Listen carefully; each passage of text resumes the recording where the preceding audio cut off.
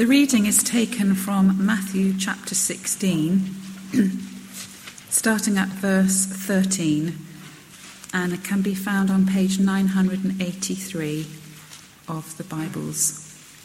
When Jesus came to the region of Caesarea Philippi, he asked his disciples, "Who do people say the Son of Man is?"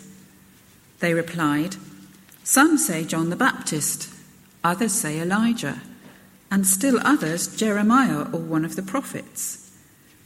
"But what about you?" he asked. "Who do you say I am?" Simon Peter answered, "You are the Christ, the Son of the living God." Jesus replied, "Blessed are you, Simon, son of Jonah, for this was not revealed to you by man, but by my Father in heaven. And I tell you that you are Peter, and on this rock I will build my church, and the gates of Hades will not overcome it. I will give you the keys of the kingdom of heaven. Whatever you bind on earth will be bound in heaven, and whatever you loose on earth will be loosed in heaven." Then he warned his disciples not to tell anyone that he was the Christ. From that time on, Jesus began to explain to his disciples that he must go to Jerusalem and suffer many things at the hands of the elders, chief priests, and teachers of the law, and that he must be killed and on the third day be raised to life. Peter took him aside and began to rebuke him. "Never, Lord," he said, "this shall never happen to you." Jesus turned and said to Peter, "Get behind me, Satan. You are a stumbling block to me. You do not have in mind the things of God, but the things of men." This is the word of the Lord. We just sung these words, "The risen King who reigns above died to be my Saviour. There could be no greater love." And so, our Father, we pray that as we look on this passage where Jesus' kingship is confessed, that you would cause us to believe and that you would cause us to see that there is no greater love. And we ask in Jesus' name. Amen. Well, last weekend I managed to get 5 minutes from all the chaos at home to sit down and read the paper, and I came across this article by Tim Farron, MP. Now, it's always dangerous quoting an MP, but what he says I think we would all have to agree with. He says this: "Christianity began with its leader executed in shame, alongside common criminals in an obscure corner of the Roman Empire, leaving a handful of demoralised followers who were then persecuted mercilessly. I can see no earthly reason for the church having lasted more than a weekend, never mind 2 millennia. And it's hard to argue with, isn't it? Whatever we think about the church, whether we're sympathetic or not, it's a remarkable fact that the church exists 2 millennia on. And it's remarkable when you consider that the church didn't begin with huge bank accounts or influential leaders or the might of a sword. It started, as Tim Farron writes, with a handful of demoralised followers. And yet, this group has gone on to grow and transform the lives of millions for 2 millennia and continues, despite predictions, continues to grow globally. And this morning's passage shows us why that is the case, especially when everything goes against it. Because our passage this morning gets right to the start of the church, day zero for the church, if you like. And we're going to see how the church starts and how it's meant to grow. Now, why does that matter to you and me 2,000 years on and 2,000 miles away? Well, because I think as we see how this early church movement started, the engine that drove that movement, we will see the engine that's going to continue to drive us today in the 21st century. Now, we're back in a series in Matthew's Gospel, and you may remember we've been looking through Matthew in the spring terms over the last few years. And we return to Matthew this year, that is after an unplanned stop in Genesis 37, which I'm not going to mention again. The thing is, when reading the Gospels, is that it's important that we read the Gospels on their own terms. There can, I think, be the danger of making what I call a super gospel, What I mean by that is that we read the Gospels and we think, that sounds familiar to Mark, that sounds familiar to Luke, and we kind of put it all together and we turn not actually what each of the authors are saying, we just make up a kind of super gospel. But the thing is, God hasn't given us one gospel, he's given us 4 gospels. And so it's important we read each of those 4 gospels on their own terms. So it's important to ask not just what's happening here, but how are we being told about what's happening?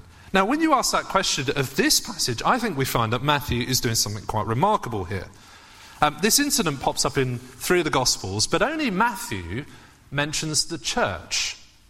And all the bits between 17 and 19 about Peter and who holds the keys and the church, that's only found in Matthew. And so you can see immediately, can't you, that Matthew thinks that the church is important. Now, when you zoom out on this whole section, we looked at it 2019, so I'll forgive you for it being a bit fuzzy, but you see that the wider context supports this theme. Have a look over the page, 14 verse 33.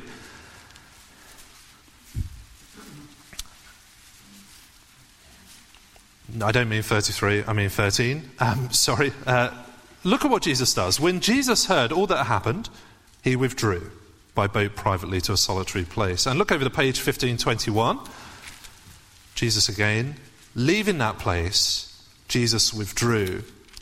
And look at the end of 16 verse 4. Jesus left them and went away. So running through this whole section is this idea of Jesus departed. Earlier on in the gospel, Jesus has put the message of the kingdom out, and now there's been opposition.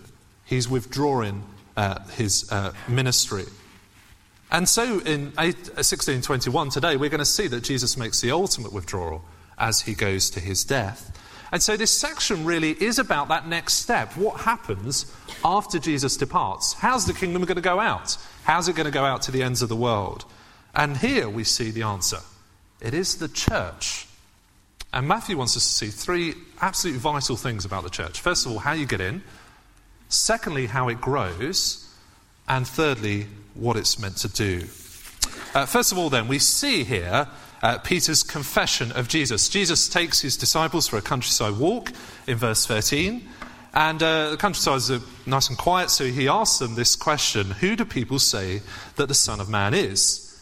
And the disciples outline some of the hearsay of the day. They say John the Baptist, Elijah, Jeremiah. And then Jesus asks the $1 million question in verse 15. But what about you, he asked. Who do you say I am? Now, what's interesting about Matthew's account here is that the disciples seem to have already grasped who Jesus is. Just look back over the page to 14 verse 33. Sorry for all the page turning. I think this is about it. Notice what they say at the end of verse 33. Truly, you are the Son of God. Jesus has just calmed the storm, and then they make this confession.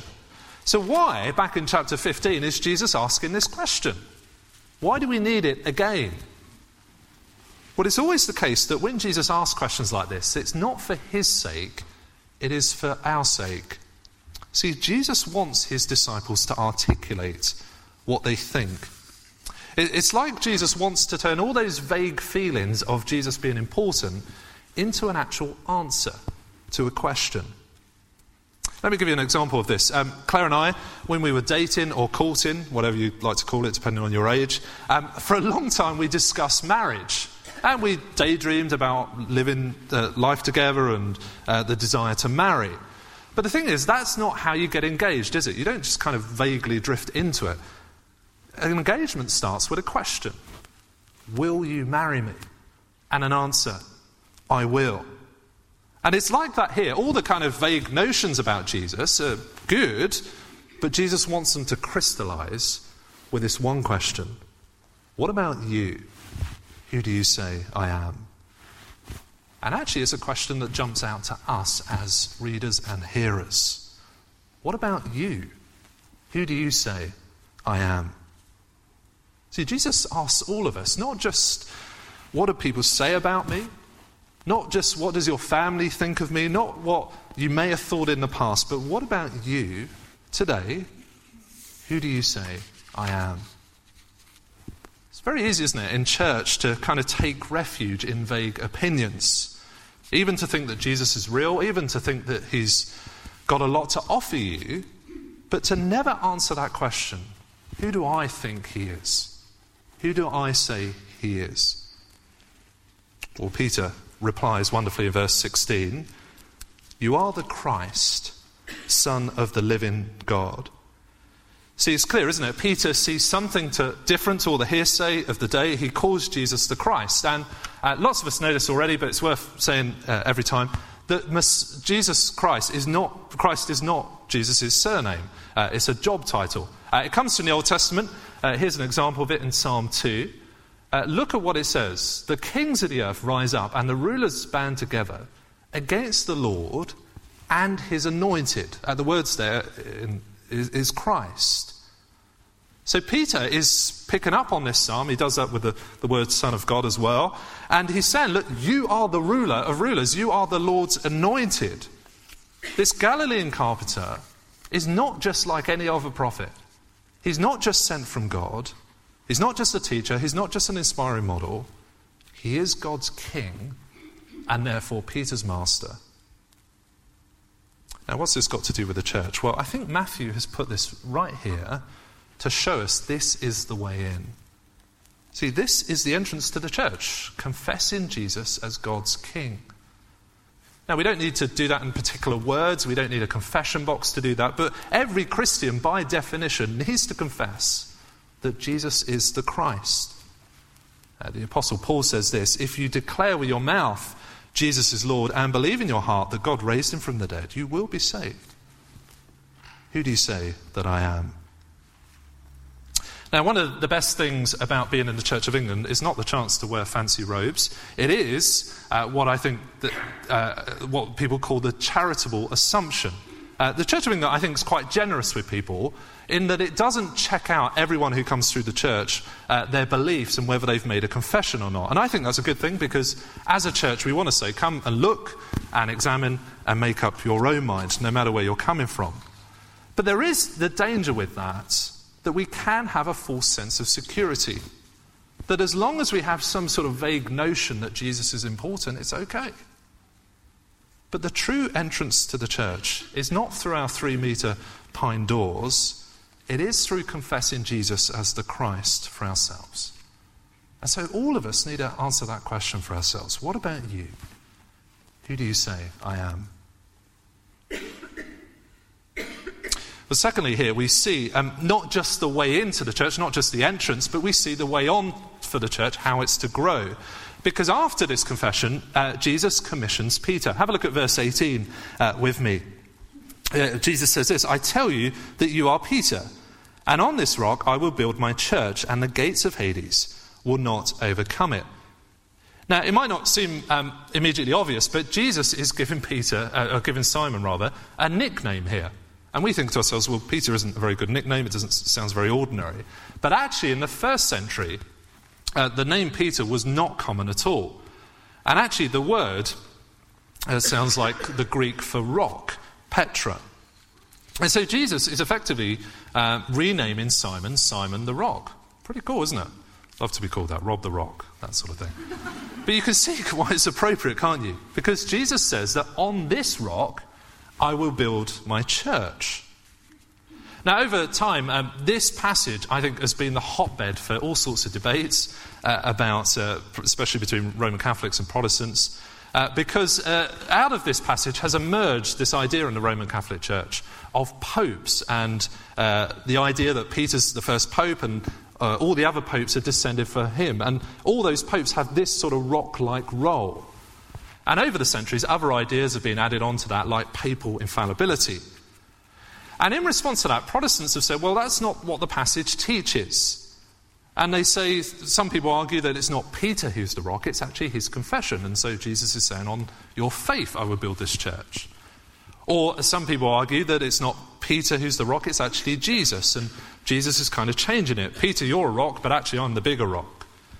Now, why I'm sympathetic to the desire not to use this passage in the wrong way, I don't think that arguing Peter is not the rock is actually the way to go. See, if Matthew wants us to see something else as the rock, well, he's written it in a very roundabout way, because Jesus makes a purposeful pun on his name. Peter, Simon, Peter, you're the rock, on this rock I'm going to build my church.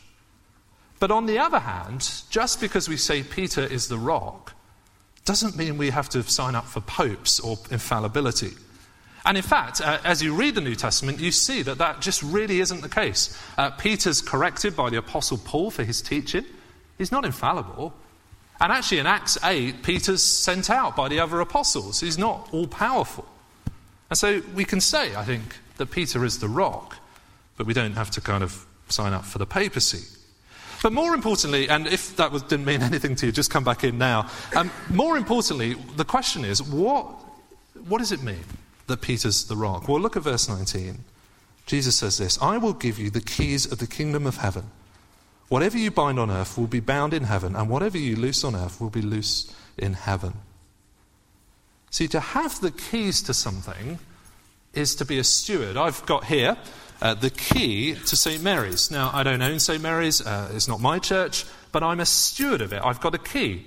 And so on Friday, we get all the youth club outside waiting in the cold, and I go in, I unlock the door, and let them in. And then when we're finished, we open the door and let them all out. I'm stewarding the building. And Jesus says to Peter, you're stewarding not just a building, but the kingdom of heaven. You have the keys, if you like, to the kingdom. Now, the way the grammar works here is fairly complicated, but it's very specifically chosen because what Jesus means by that is not that Peter's got some special power by which he can choose people who's going to come in, who's going to come out. So you know that idea of Peter being at the pearly gates? That comes from this passage, but it's complete nonsense. It's not that Peter decides. Rather, and the footnote you'll see hints at this, Peter will find that his work on earth will be the case in heaven. See, one day Peter will find that all his work on earth will be reflected in heaven. It's got an eternal significance, if you like. Now, that's quite complicated. Let me give you an example to help you. You may have seen the film The Karate Kid. Stay with me on this one. I think it's helpful. The film Karate Kid is absolutely brilliant, and I've got to watch it again after thinking about it. But in the film, you know the idea that the kid comes to a teacher to learn karate, and instead of being taught karate, he's taught very mundane things. So, like painting the fence up and down, day in, day out, up and down. Cleaning the car, you remember that? Wax on, wax off, that sort of motion constantly. And you watch the film and you think, what is going on? It's very boring. It's just doing these very routine things day in, day out. And then I think he starts an argument with his teacher, and the teacher starts a karate fight with him, as you do.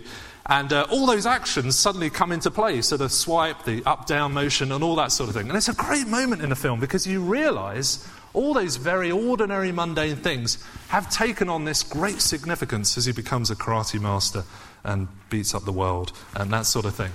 Do you see the point, though?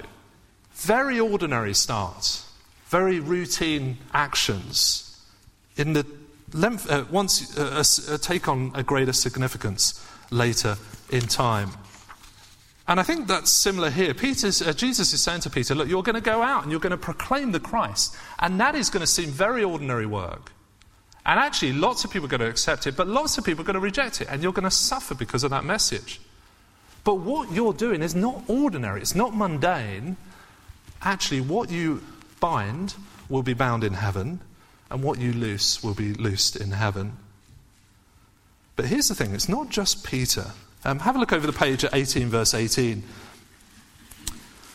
Notice these words. I tell you the truth. This is Jesus speaking again. Whatever you bind on earth will be bound in heaven. And whatever you loose on earth will be loose in heaven. Now, it's the same words, but Jesus is speaking, you'll see this in verse 1, to his disciples. So this is a commission not just to Peter, but all of his disciples. And in fact, we won't go there now, but at the end of the gospel, we're going to see Jesus commission his whole church to go out to the ends of the earth. And so, yes, Peter is the rock. He's got a special purpose in the church. But actually, it's not just Peter doing the binding and the loosening. It is all of Jesus' disciples. And it's remarkable, isn't it, when you think that this is the way Jesus is building his church. I mean, if you think about it, Jesus could have built his church in 1,000 different ways. He could have zapped everyone and made them instant Christians. He could visit people in a vision and call them to himself. But that's not how Jesus builds his church. He builds it through the words of ordinary people. This first century fisherman is called the rock on which he's going to build his church. This disillusioned group that's no bigger than a football team is going to be binding and loosening people for the kingdom of heaven. And as they do, you see that reflected in history, don't you?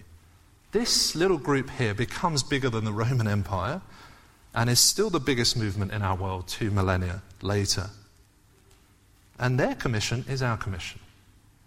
Jesus builds his church through everyday people like you and me.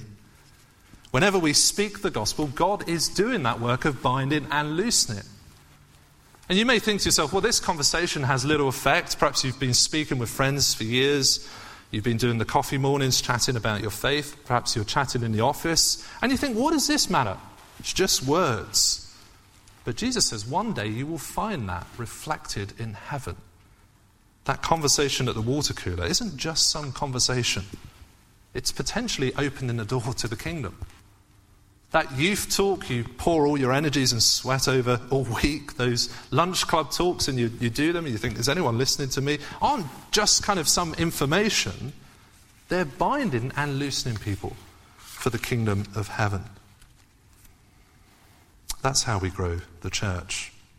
But thirdly, I want us to finish by seeing the twist at the end of this passage. Now, I don't know if you spotted this when it was read out. Verse 20 really jumps out at you, doesn't it? Because he says there, then he warned his disciples not to tell anyone he was the Christ. And you think to yourself, that seems very remarkable, doesn't it? Because Peter's just confessed Jesus as the Christ. He's just commissioned Peter to go out and proclaim the Christ. And now he's saying, don't do it. And the word there is to warn someone in no uncertain terms. You must not teach, I am the Christ. Tell anyone, I'm the Christ. But it makes sense when you look at what happens next. Look over the page, verse 21. From that time on, Jesus began to explain to his disciples that he must go to Jerusalem and suffer many things at the hands of the elders, chief priests, and teachers of the law. And he must be killed and on the third day raised to life. Peter took him aside and began to rebuke him. Never, Lord, he said, that shall never happen to you. See, in the first century, Jesus wasn't the only person to claim to be the Messiah. There were all sorts of expectations about that. But the Messiah that Jesus describes here is absolutely polar opposite to those other claims. Because the Messiahs that the Jewish people were looking for were the ones that would come in and liberate them from their Roman oppressors. See, it's like Peter has got in mind, I don't know if this works for you, a kind of James Bond Christ, a 007 Christ, who will go into Jerusalem and kill all the baddies and free the city for his people. But rather than Jesus being a 007 Christ, Jesus is a suffering Christ. He says he is a Christ who will suffer many things and be killed. And Peter can have none of it. It's like Peter saying, you cannot be the Messiah and be killed. The two don't work. They're like oil and water. They do not mix. And Jesus replies, verse 23, get behind me, Satan. You are a stumbling block to me. You do not have in mind the things of God, but the things of men. It's hard to imagine hearing stronger words from Jesus, isn't it? Peter, who's meant to be the rock on which Jesus builds his church, has become a rock to trip Jesus up. And Matthew's making the point very clearly that Peter just hasn't got it. He can see Jesus is God's king, but he can't see that he must suffer. Peter hasn't grasped the cross.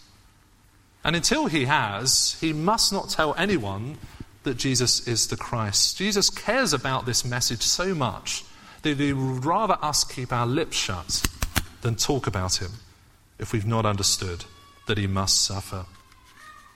Earlier this week I was at what we call an installation for a new vicar. It's basically when they start their job. And it was a great service, lots of kind of quirkiness about it. The vicar's paraded around the church and is presented with the keys, or has to ring the bell, and all sorts of gifts are brought out, like Bibles and water and all sorts of things. It's a bit quirky, but it was a great evening, not because of all that stuff, but because of what the vicar said, the new vicar.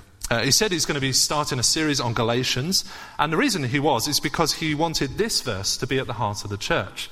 May I never boast except in the cross of our Lord Jesus Christ. And he's absolutely right, isn't it? That is the central message of the church. And when you think about it, it would have been so easy for Jesus to send Peter out in his excitement. Having just confessed that Jesus is the Christ, having just been commissioned, you could have sent Peter out and he would have, told everyone.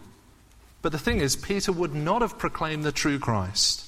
It wouldn't be a Christ who goes to the cross, who dies, who is raised. So it's a reminder, isn't it, that we do not proclaim a Christ who seems very powerful to our world. We have to proclaim a Christ who suffers, because we know that through that suffering there is true power and true life to be found. It is through Jesus' suffering, not his power, that we're healed. It is through Jesus' death that we're made alive. It is through Jesus' resurrection that people like you and me may live forever. And it's an absolute tragedy when the church loses confidence in that message. In an effort to kind of seem more appropriate, to seem more relevant, we take off the rough edges and we kind of present Jesus as this powerful figure, but in the way that the world sees power. And we attract people to church by putting all the good-looking people on our websites and putting the successful people up front. I'm glad to say there's an exception here this morning. But that is not the message of our church, is it? See, our hope comes in a Christ who suffers, who dies and is raised to life. He subverts the way our world thinks of him. May I never boast except in the cross of our Lord Jesus Christ. Now, I'm so thankful to be part of the church family. We don't get everything right here at St. Mary's, but I'm thankful that we do want to put the cross at the centre. And I wonder, will we continue to fight for that in the decades to come? And will that be the heart of what we teach as we teach our small groups, as we teach our young people's groups, as we teach the lunch club and those sort of groups? And is this the message at the heart of what we speak about with our colleagues and our friends? I remember when I was back in secular work, I would talk about church by talking about all the kind of cool things we do and all the kind of successful people who go. And you sort of say, well, if they go, then you must go because they're pretty successful and you're like to be like them. But actually, that really is the wrong way around, isn't it? It is through weakness, it is through suffering, it is through the death of the Christ that people are brought into the kingdom. As we close, I want to finish with this. You're probably aware that Peter writes another couple of letters in the New Testament. And look at what he writes in this letter, his first letter. He himself, that's Jesus, bore our sins in his body on the cross, so that we might die to sins and live for righteousness. By his wounds you have been healed. I always love to imagine what Peter must be thinking as he wrote those words. Because you think to yourself, what a change. I wonder if he remembered that time that he rebuked Jesus. Because Peter goes from denying that the Christ must suffer to delighting in it and telling the churches under his care to go on proclaiming it.